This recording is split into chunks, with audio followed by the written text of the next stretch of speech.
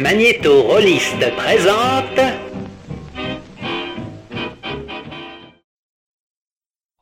Vous écoutez ou contemplez 2D6 Plus Cool, une émission déclinée en podcast et chaîne YouTube où on performe, on enregistre et on monte nos parties de jeux de rôle comme des spectacles.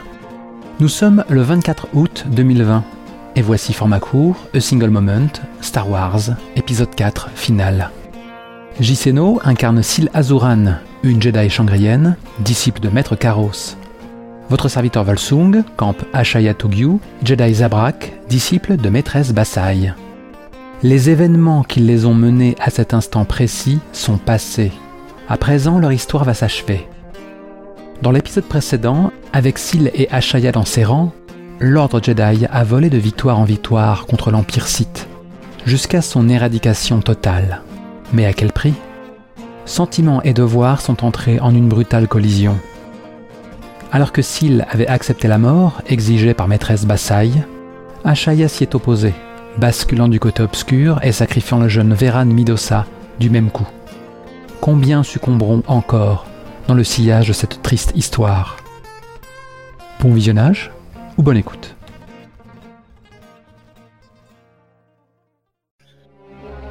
En un mot commençant, nous devons faire face à notre haine respective. Deux options s'offrent à nous. Canaliser notre colère ou la libérer. Quel sera ton choix ? Ouais, toi qui es plus remonté que moi, malgré que je me sois livré à des émotions néfastes à la fin de ce chapitre 3. Est-ce que ça a été cohérent ? Je ne sais pas. On n'a pas de compte à rendre. Donc moi je peux me libérer de la haine, mais ça n'importe rien, c'est ça ? C'est exactement ça en fait. Donc toi, si tu te libères de ta haine parce que tu as un quota de haine suffisant pour faire appel à cet acte honorable, oui. Ton seul gain, ce serait de te débarrasser de cicatrices auxquelles nous n'avons pas fait appel. C'est peut-être une erreur durant les 3 chapitres où on s'est disputé. Moi, je n'ai pas le choix, quoi. Moi, je dois faire des saloperies avec notre coup de haine. J'ai l'impression que dans ce jeu, il n'est pas possible de garder ton bagage de rancœur intéressant. T'as un choix à faire. Moi, j'ai pas de choix à faire. Ah putain. En même temps, c'est le côté obscur, hein, voilà quoi. C'est vrai. Fais ton choix. Est-ce que tu vas te livrer à la boucherie ou est-ce que, pour la beauté du geste et un désavantage tactique certain, tu vas dire non, je suis pas mauvais, c'est vous qui êtes mauvais. En fait, il faudrait que j'en sache plus sur qu'est-ce qui va nous mener dans ce croiseur de la République, quoi. Sur ce qu'Ashaya va faire, quoi, du coup. Parlons méta. Moi, comme c'est parti, puisque je dois me débarrasser de ma haine, je vais tuer des gens, quoi. Et la première victime toute désignée, c'est Basai. Ouais. Et peut-être que Karos pourrait être... Alors, je me vois pas lever la main sur l'Iran, c'est juste pas possible. Mais peut-être que Karos pourrait être une perte lui aussi, quoi. Oui, je pense qu'il est fort possible, du coup, que tu envahisses le croiseur qui transporte les maîtres Jedi, quoi. Et que je vais pas te laisser faire, quoi. Et puis ça peut être aussi, alors qu'il y a encore une guerre avec une autre faction qui a lieu, parce que si je suis seul en train de gérer ma petite vendetta, ça va pas le faire. Il est fort possible en effet que tu sois un petit peu que tu sois devenu un petit peu une chef toi-même de guerre, quoi. Ah, je pensais pas forcément à ça. Je pensais éventuellement mettre en scène une autre guerre, hein, parce que de toute façon Eh bien, écoute, dans l'Ancienne République, il y avait pas mal de guerres avec les Mandaloriens aussi. On peut les faire débarquer. Par exemple, tu vois, et les Mandaloriens qui s'engouffrent dans le vide politique laissé par les Sith et qui commencent à déferler tel des hordes de barbares. Voilà. Qu'est-ce que tu en penses de tout ça ? Ça va très bien. En fait, c'est juste que pour savoir ce que je fais de la haine, il faudrait que tu reviennes, effectivement, et que tu cibles Maîtresse Basai et que Maître Karos soit pris dans les... Je dois savourer et canaliser ma colère avant que tu puisses avoir de l'eau à ton moulin, donc je vais faire ça. Voilà. Alors, je te propose pour cette fois de gérer la mécanique avant de gérer la fiction. Donc, je vais lancer autant de dés que j'ai de haine. Ça roule. À l'occurrence 7. Maintenant, on va décompter le nombre de résultats pairs et le nombre de résultats impairs pour que je puisse composer mon budget de tranchant et de cicatrices qui me rapprochent de la mort, elle aussi, quelque part. Mm-hmm. Je me suis à petit feu en faisant ça. Ça valait le coup ? Bon, je récupère que 3 tranchants de merde. Et tout le reste, c'est des cicatrices. Bon, après, c'est un peu moins de la moitié, quoi. Donc, voilà. Comme tu reviens et que je Je t'avais dit, je te laisse en vie tant que je rose pas ta route, je vais canaliser ma haine aussi. Ah. On est au-delà de toute rédemption toutes les deux. Faisons ça, mais du coup, je me demande qu'est-ce que tu vas faire, toi, pour canaliser ta haine. Quand tu dis ce que tu vas faire, c'est qu'effectivement, il faut narrer ce que tu mets en place. Narrer. Ouais, voilà, c'est ça. Tu as 12 marqueurs de haine, donc tu fais ton jet. J'ai peur qu'avec mes 5 pauvres marqueurs de tranchant, le duel soit nul. En fait, c'est plus ça qui m'inquiète. Moi, j'ai peur qu'il soit interminable, mais effectivement, là, tel que c'est parti, ça va être trop rapidement expédié, donc vas-y. Ok.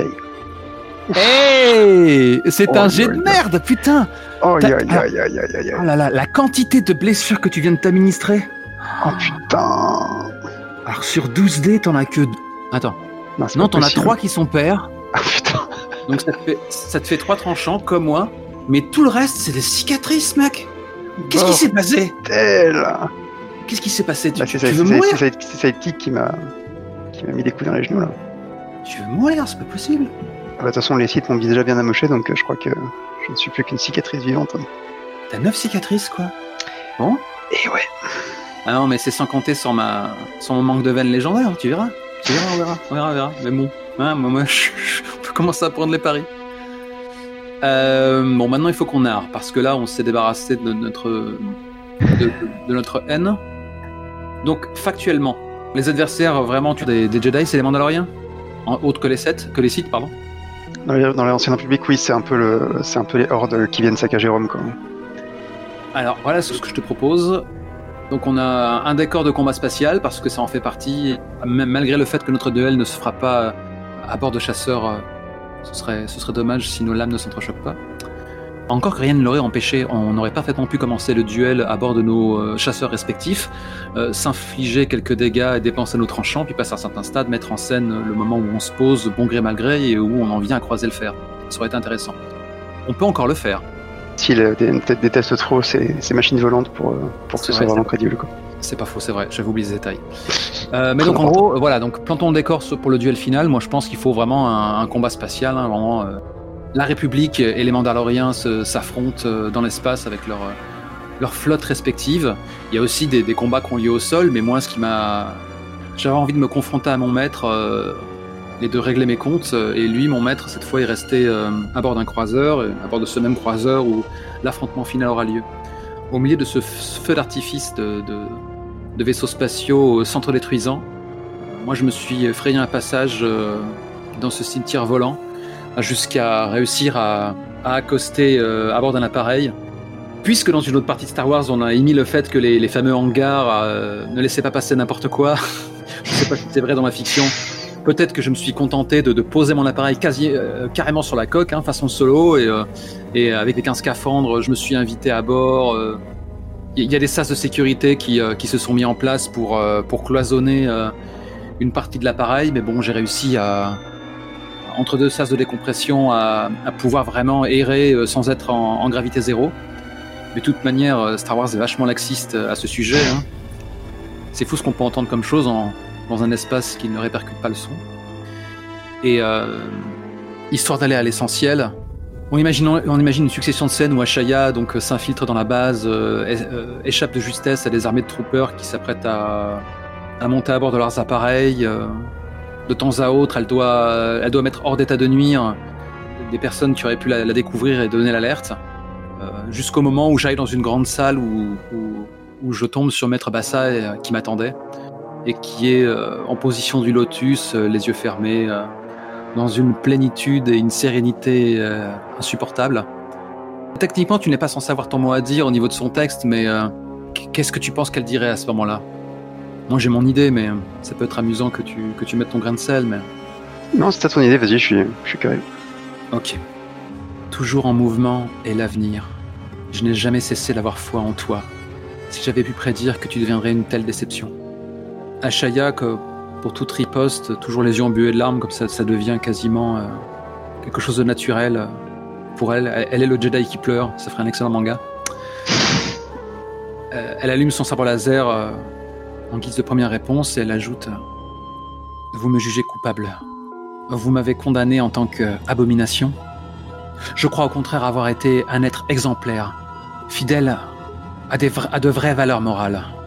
Je ne vois pas comment, en suivant mon cœur, j'aurais pu être l'artisan des ténèbres. Vous, en revanche, qui vous parez du manteau de la vertu, vous n'êtes pas exempt de bassesse. Vous avez autant de sang sur les mains que moi. Gargarisé de votre propre importance, vous vous voilez la face. Et je ne peux pas laisser ce crime impuni. Vous avez beaucoup trop d'influence et nombreuses sont les personnes que vous pourriez dévoyer au nom de cette soi-disant lumière. Votre manipulation s'achève ici. En garde, maître. Et c'est peut-être la dernière chance à la maîtresse Bassaille de tomber le masque, puisqu'après tout, elle ne survivra pas à cet affrontement. Le système me protège. En effet, je pense que là, dans son regard, il y a vraiment plus aucune équivoque, quoi. Ça fait bien longtemps qu'elle a basculé, quoi. Pauvre folle, petit animal aux abois, tu prétends désormais écrire ton propre code? C'est toi qui es incapable d'assumer toute l'étendue de ta vilainie. Et d'ailleurs, dans la foulée, il faut naturellement préciser que Ashayet Ogyu a peut-être cette manifestation de cette voie qu'elle est en train de se tracer. C'est pour ça qu'elle est retournée aux sources et qu'elle porte un peu ces vêtements rituels qui n'affichent aucune appartenance à quelque ordre Jedi ou Sith que ce soit. Cool. J'arrive pas à croire que je m'amuse à prêcher pour les gris, parce que j'ai toujours trouvé que les gris étaient insupportables parce qu'ils détruisaient toute l'ambivalence et le danger du côté obscur en puisant dedans sans en payer le prix. C'est quelque part ce que Ashaya espère faire. On verra plus tard si elle se voile la face.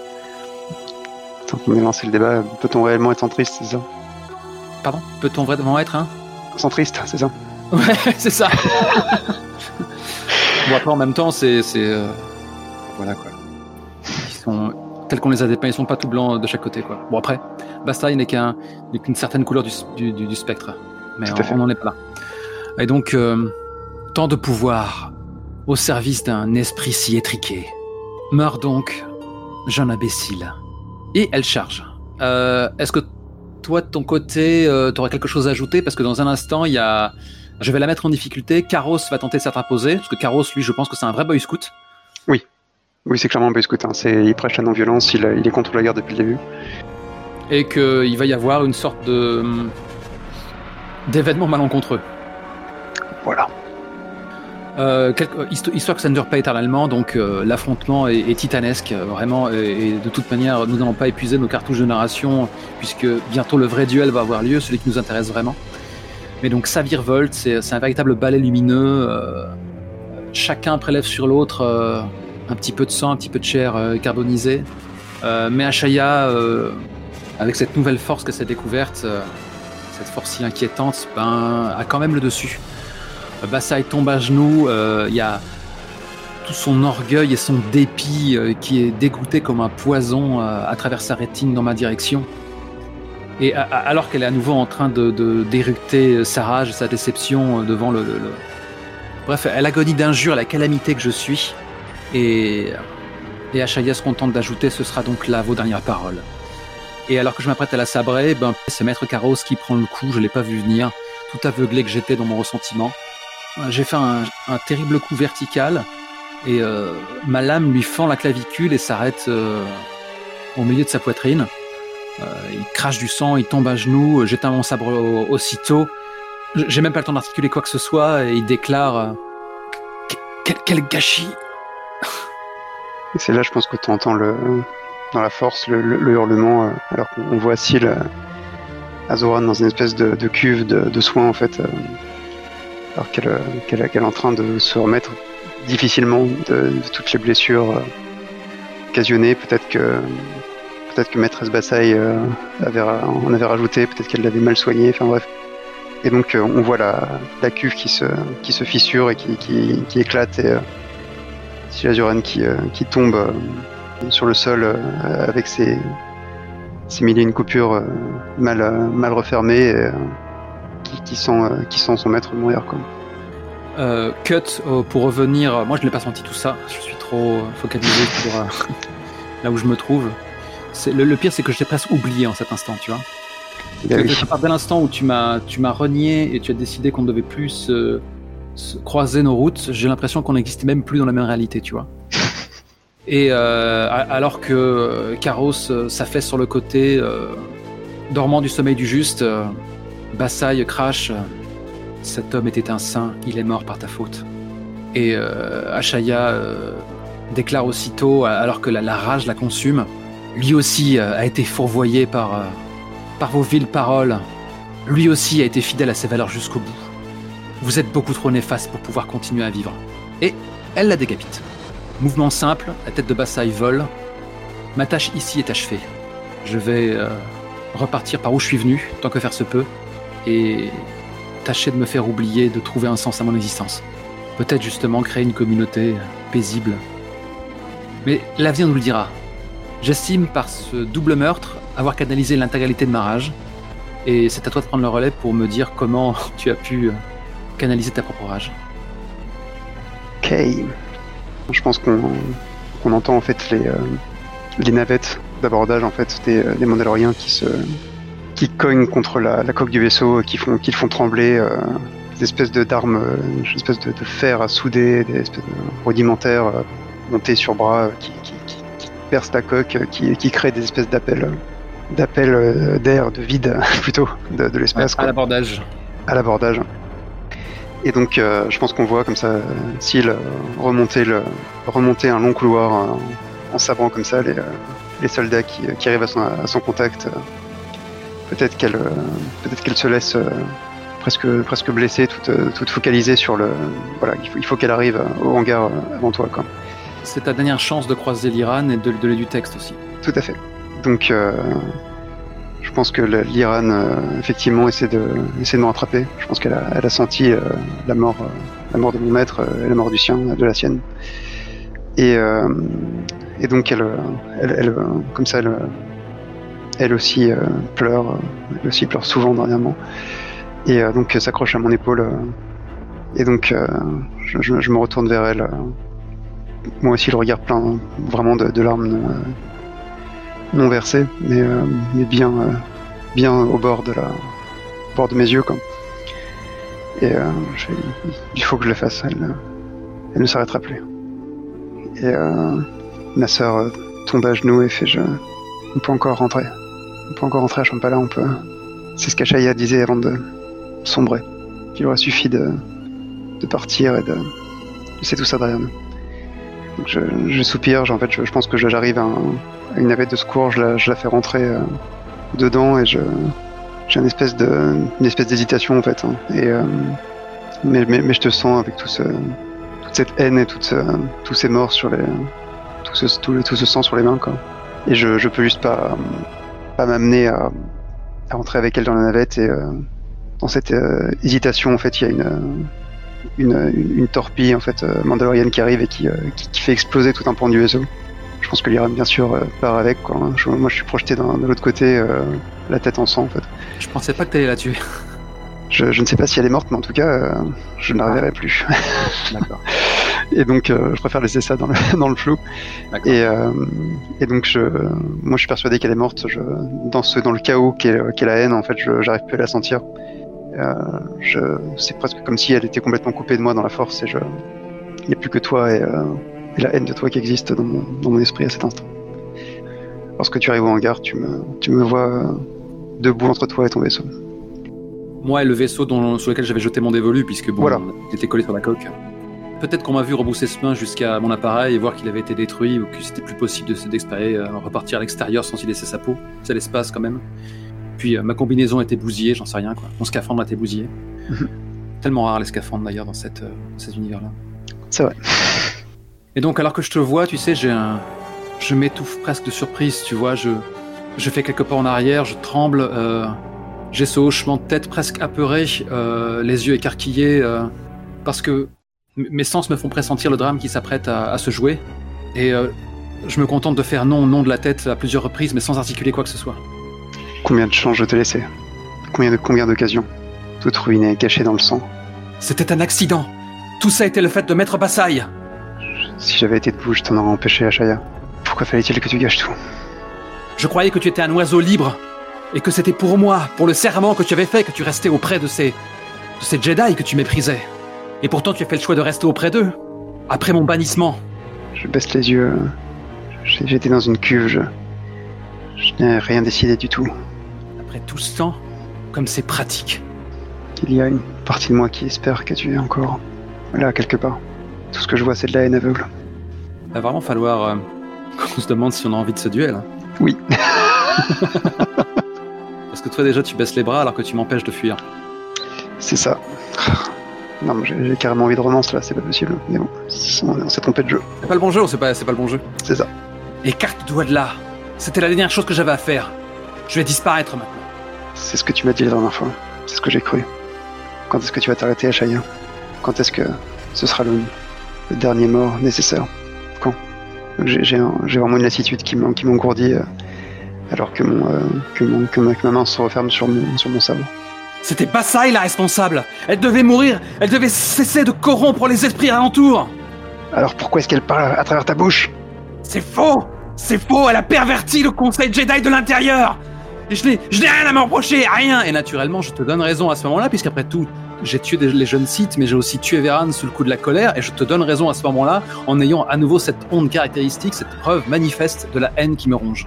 À nouveau, le dôme qui creuse le sol sous moi, et qui me fait tomber dans un léger cratère, le métal qui ploie sous mes émotions insurmontables. Et c'est là que mon sabre s'allume presque par réflexe, quoi. Pourquoi fallait-il que je t'ai connu?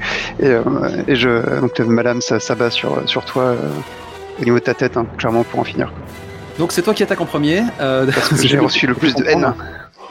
Celui qui a obtenu le plus de haine lors de la partie agit en premier en tant qu'attaquant. Si les deux joueurs ont le même nombre de haine, donc c'est pas notre cas.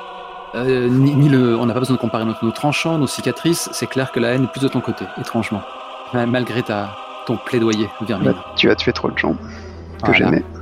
C'est pas ma faute s'il se dresse en travers de moi, là, comme ça, là. À la japonaise. Les deux joueurs lancent leur dé en même temps. L'attaquant doit obtenir un total plus élevé que le défenseur pour obtenir une touche. Le vainqueur décrit l'issue de l'attaque. Le perdant obtient une cicatrice, et ainsi de suite. En cas d'égalité, on va se trouver dans un lockdown où il faudra faire des mises. On va d'abord lancer nos dés, on verra ensuite. À toi l'honneur. Ouf, décidément, c'est pas mon genre. Tu viens de faire un 2. Je viens de faire un 4. Tu remportes l'échange. Tu vas en gagner un duel, tu vas voir. Donc à ce moment-là, nos lames s'entrecroisent et elle fait tu as fait ton choix. Fort bien. C'est ici que tout s'achève.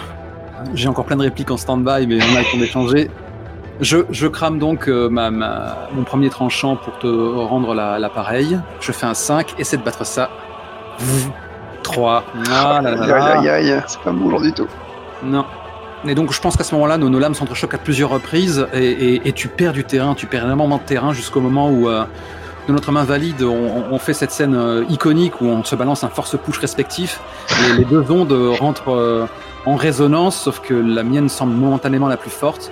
Et tu valdingues, tu roules et tu vas percuter un appareil et tu retombes lourdement. Et moi de déclarer...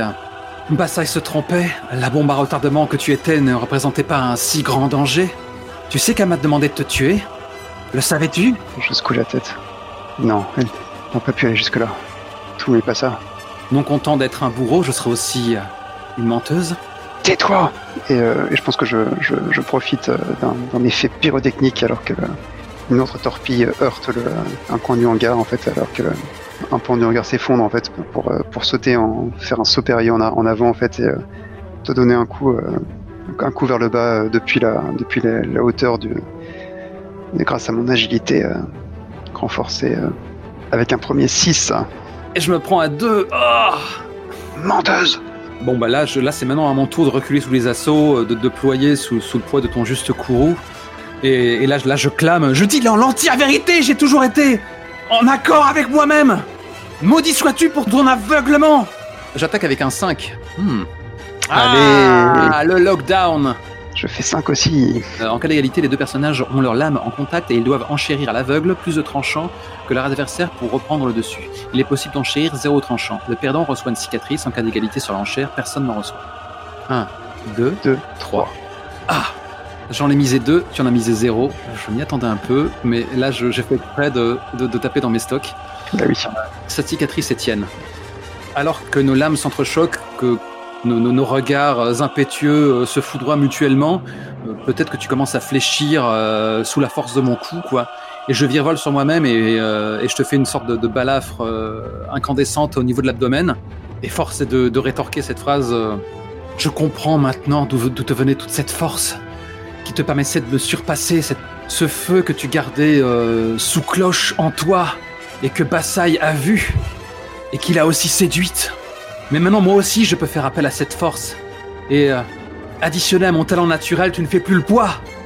Je recule en secouant la tête. Tes mots m'affectent clairement. Shaya, je n'ai plus que toi, j'ai tout perdu. Pourquoi? Mais mon esprit se raffermit alors que je repense à pourquoi j'ai tout perdu, n'est-ce pas? 4. Je n'arrive pas à distinguer ce que tu penses et ce que tu dis. Comment ça? Car ces deux personnes qui s'aiment continuent à essayer de s'entretuer, visiblement.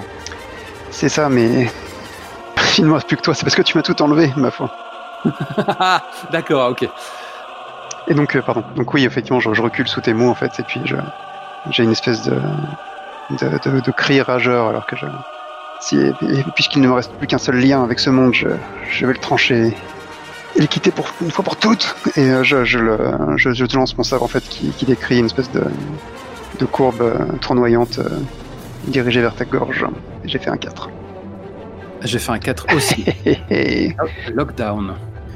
1, 2, 3. Nous sommes à égalité à nouveau. Donc on va cocher les tranchants qui ont été misés et c'est reparti pour un tour. 1, 2, 3. Ah, 0 cette fois et 1 pour moi. Je réussis à dévier ton coup et j'aurais bien aimé détruire le sabre. Y aurait-il un autre Est-ce que tu en aurais eu un en stock ou Oui, tu peux détruire le sabre, y a pas de souci. Je pense que j'ai dû récupérer celui de mon maître. Ok. Et donc à ce moment-là, je sabre je sabre le sabre laser en plein vol et je fais. C'est ainsi que s'achève notre duel. Ta défaite est totale. J'ai pas déjà entendu cette phrase quelque part. Que dois-je faire maintenant? Trancher ce fil de ma propre main? Je tombe à genoux et donc en fait, comme j'étais vraiment juste en sous-vêtements en sortant de la cuve, j'ai pris les fameuses robes de Jedi de mon maître qu'on voyait au début de notre épisode. Et donc j'ai une main qui se porte à l'intérieur et j'en sors un sabre que j'observe longuement et je suis un peu presque en recueillement. Je n'ai pas envie de te tuer, mais... Ne me force pas à t'ôter la vie. Tout ce que j'ai fait, je l'ai fait pour toi, pour te préserver, tu m'entends? Shaya, je suis fatigué. Alors viens, essaie de finir les choses vite. C'est moi qui ai trouvé la vraie voie. Je ne suis pas esclave de mes émotions. J'ai coupé les racines du mal. Il va falloir que je te force à me tuer, c'est ça. Et j'allume le sabre qui lui, évidemment, faisons-nous plaisir, espèce de lumière d'un blanc argenté, quoi. Wow. Et donc je fonce sur toi. Vois donc la vérité en face. C'est toi qui veux faire couler le sang, pas moi. C'est à mon tour d'attaquer quand même. Tout à fait. Techniquement. Allez hop. C'est un 3. Tu peux y arriver. Ah non mais c'est vraiment pas de bol aujourd'hui. Tu commences à avoir pas mal de cicatrices. Le fait que Syl ait elle-même envie de mourir est assez parlant là. Ouais. En temps normal, j'aurais gagné, mais... Je repousse tes assauts. Le cœur n'y est pas. Je peux le sentir. Si j'avais su, si nous avions su, comme nous nous sommes sauvés mutuellement la vie, sur Shambhala, si seulement nous ne nous étions jamais croisés, si seulement Basaï ne nous avait pas amenés là, si j'avais eu le discernement de sentir sa perfidie, à ce moment-là... J'ai commencé par lâcher ce damné sabre de mort, et je t'abats ma lame sur la main. 4, pas mal. 6. Oh putain. Non mais sérieux. Donc là j'ai paré ton coup, je fais pas de cicatrice, tout va bien. Yes. Et du coup je suis riposté derrière. C'est grotesque, toi la main droite de Basaï, toi qui fus son exécuteur, tu n'es que l'ombre de toi-même. Peut-être que tu es déjà morte au-dedans. Où est la virtuose que j'ai connue? C'est un 4. Un 3. Une cicatrice de plus, quelle boucherie. Oui, alors, désormais il me reste 5 tranchants, il t'en reste 3. Oui. Mais t'as mangé chaud quand même. J'ai mangé très chaud là, je pense que je suis... Il y a vraiment que la force qui me fait tenir debout, quoi. Je pense que maintenant les robes sont elles-mêmes émaillées de brûlures et de pans tranchés qui... Donc c'est vraiment devenu des espèces de haillons. J'en réchappe vraiment que d'un cheveu, quoi. Presque par pur instinct de survie, sans réelle volonté. Je pense que c'est presque vraiment par automatisme que je me défends, quoi. Je pense qu'il y a des Mandaloriens qui arrivent en fait. Hein. Il y a vraiment toute une troupe qui passe à l'abordage quand même, qui est en scaphandre fermé avec casque. Ouais. Et donc. Ça veut dire que désormais, on va s'affronter tout en tentant de protéger nos vies contre les intrus. C'est ça. C'est-à-dire qu'en fait, je pense que c'est à peu près tout ce qui me sauve en fait, c'est que t'es obligé de parer des lasers, de les trancher. Et donc il y a un moment, je pense, où tu trouves un peu de temps à me consacrer dans l'assaut, et c'est là que j'essaie de te désarmer une fois de plus. Ok. C'est un 5, pas mal. Abandonne.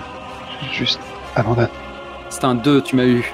Donc bref, je renvoie des blasters de Mandaloriens. Il y en a un que je transperce de part en paire. Hein. Je suis plus dans la dentelle. Et à ce moment-là, tu jaillis d'un nuage de fumée et tu me sabres dans le dos. Là, ça a fendu cette fameuse coiffe rituelle que j'ai décrite il y a de cela fort longtemps.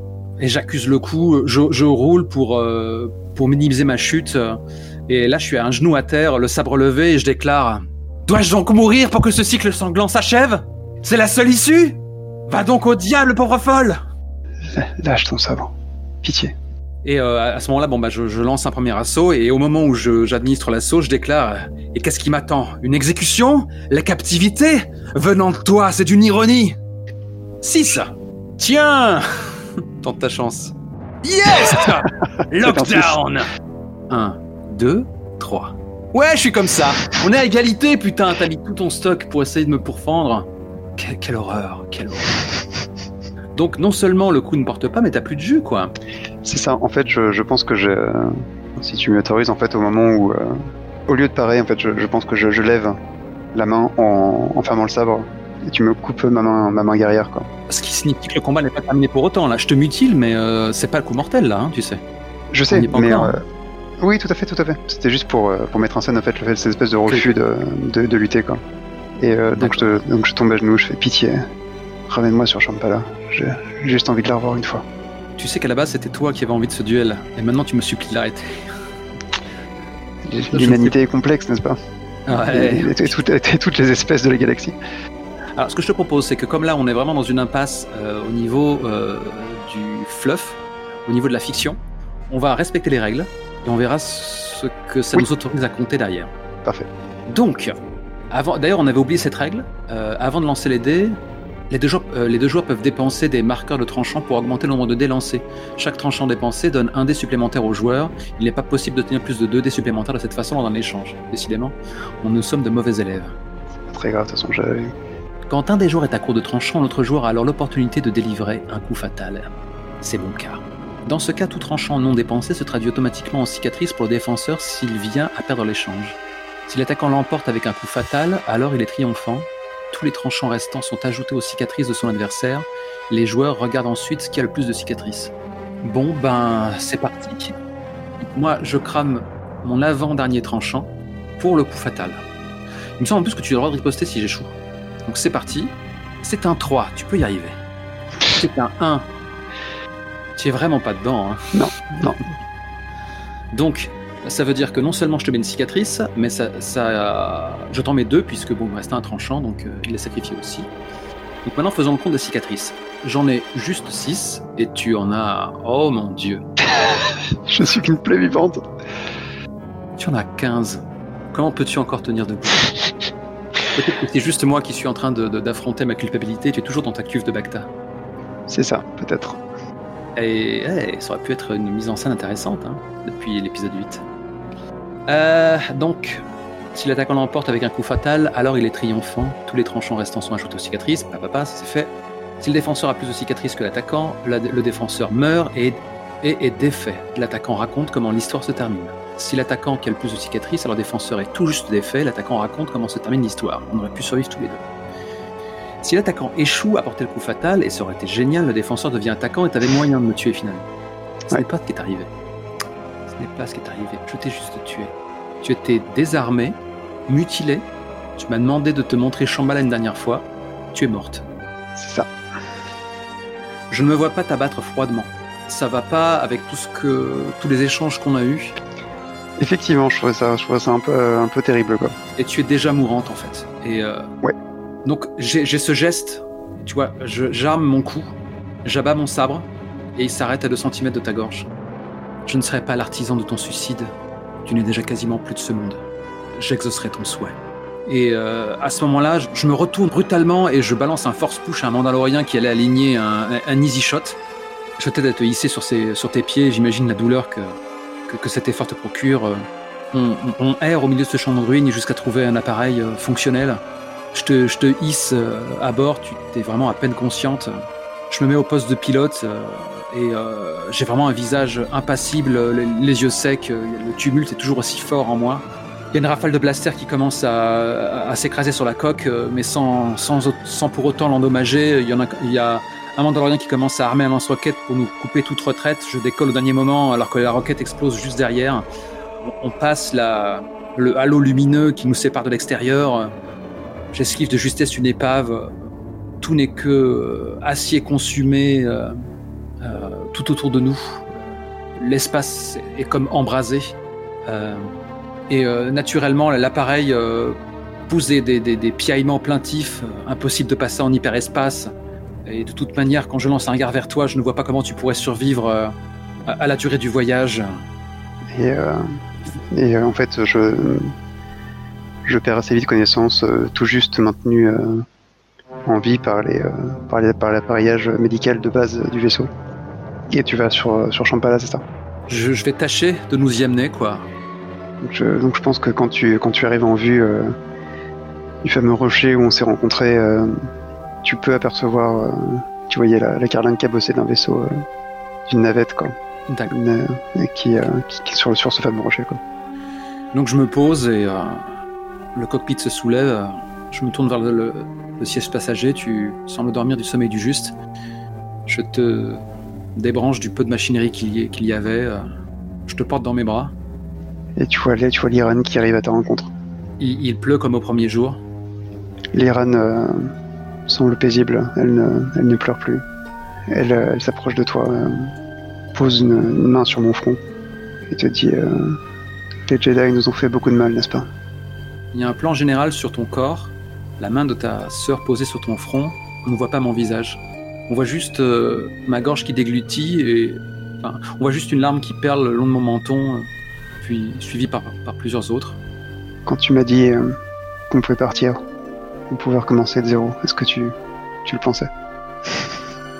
Je pense que c'est à ce moment-là en fait qu'il y a la traditionnelle scène de ma toge trop grande qui te tombe entre les mains en fait.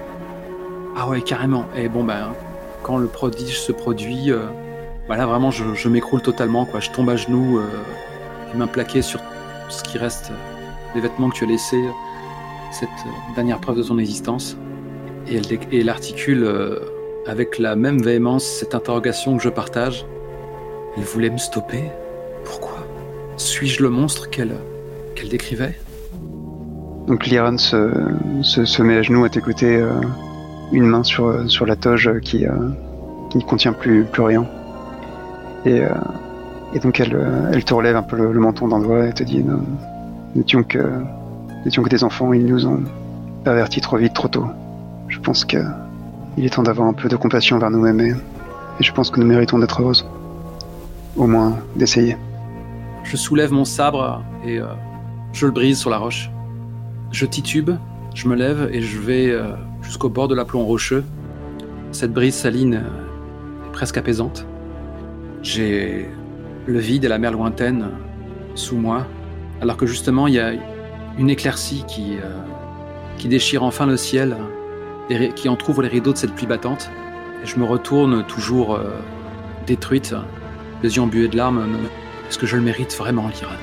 Et je pense que, tu vois, je lève un peu plus la tête, j'ai juste les yeux fermés et t'as toujours le flot de mes larmes. Et elle pose juste son front contre le tien et elle reste comme ça longtemps, prenant tes mains dans les siennes. Dans ce cas, à nouveau, le poids de mes péchés est trop dur à porter, je tombe à genoux. Enfin, j'enserre ta cuisse, mes larmes se perdent dans les pans de ta robe Jedi. Et je pense que la caméra peut s'éloigner à ce moment-là, quoi. Chouette. Et juste sur cette scène-là, effectivement, l'éclaircie persiste et on a ce halo de lumière dans lequel on baigne. Ma rédemption va peut-être commencer. Alors que, en étant un peu bisounours, on peut peut-être deviner en hauteur, loin de la vue, les fantômes de Véran et de Ciel qui les regardent sans me dire. Oui, j'aime bien être optimiste, désolé. Ouais, peut-être. Là, il faut. Toujours. Yob Nob. Et là, les Ewoks se mettent à chanter. Non, pas too much, quoi. Bon, c'est fait. C'était sanglant ce duel, hein. C'était vraiment que du. Enfin, c'était vraiment un sandwich à la bile. Hein. Ah mais j'avais tellement mal pour toi. D'autant que bon, la façon dont on l'a amené, aucun d'entre nous n'en avait vraiment envie. Non, c'est ça en fait. Je crois que je suis trop feel good pour ce jeu en fait. Mes intentions. C'est toi qui m'a empêché de fuir, mais de mon côté, j'aurais pu forcer le trait en disant de toute façon, c'est ta faute à toi, t'es trop conne, toi aussi tu mérites de crever, de toute façon, tous les poids dehors. Voilà, j'en sais rien quoi. Oui, bien sûr. Full facho, j'aurais pu faire ça aussi, mais on avait envie d'un peu de nuance et donc ça, ça finit en 50 000 blessures. Mais bon.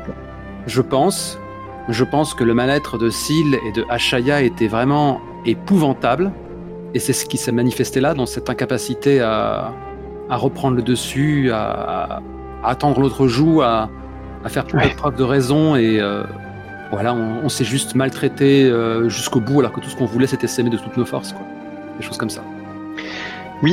Oui, c'est vers là que je vais souvent, donc j'avoue que je n'ai pas goûté mon plaisir, mais c'était seulement dur à mettre en scène dans un tel jeu, quoi.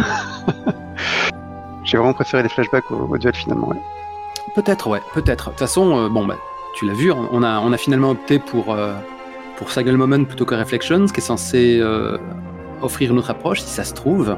Si ça se trouve, Reflections qu'on a boudé parce qu'on y lançait moins les dés et que ça flattait moins notre fibre ludiste, si ça se trouve, Reflections nous aurait permis de faire ce qu'on espérait. Oui, peut-être qu'il y aurait un peu plus de liberté narrative à la fin. Il faudrait qu'on le feuillette à l'occasion. C'est toujours intéressant ces jeux indés qui font tout pour t'aider à raconter une histoire et ils te donnent les armes pour y parvenir. Et voilà, comme dirait Eugénie, on te file les béquilles, sauf qu'au moment où tu veux courir, tu prends les pieds dedans. Ça n'a jamais été une phrase aussi bien trouvée, celle-là. Les béquilles. C'est exactement ça.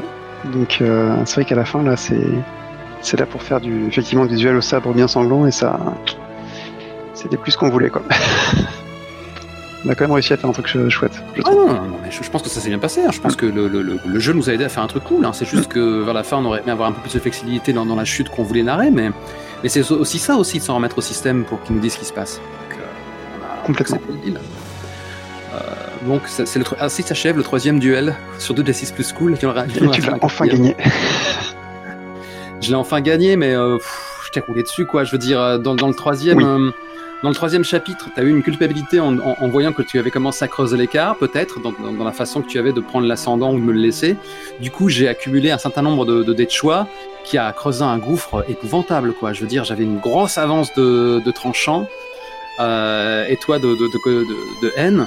Et derrière, t'as pas eu de chance. Hein. Je veux dire, la façon dont t'as cristallisé ta colère pour aucun profit. Juste aucun, avec que des jets ratés quasiment après ça. C'était affreux. Là, c'était le jeu décisif, quoi. En tout cas, moi, je suis bien content de cette expérience. Là, ça devenait du pain porn de The Last of Us, là. Sur la fin. Voilà. C'est de comment est-ce qu'on va faire souffrir et voilà, juste extraire un peu plus de sucre, de souffrance de nos personnages, comme ça. Voilà. Avant de retenter Reflections, peut-être que je lancerai des parties plus légères. Oui, j'avoue que dans cette période, j'ai moi aussi envie d'un tout petit peu de soleil et de bisounours. Ouais. C'est juste une performance artistique, c'est tout. Tout simplement. À bientôt. Ah là là, à bientôt. Pense tes plaies.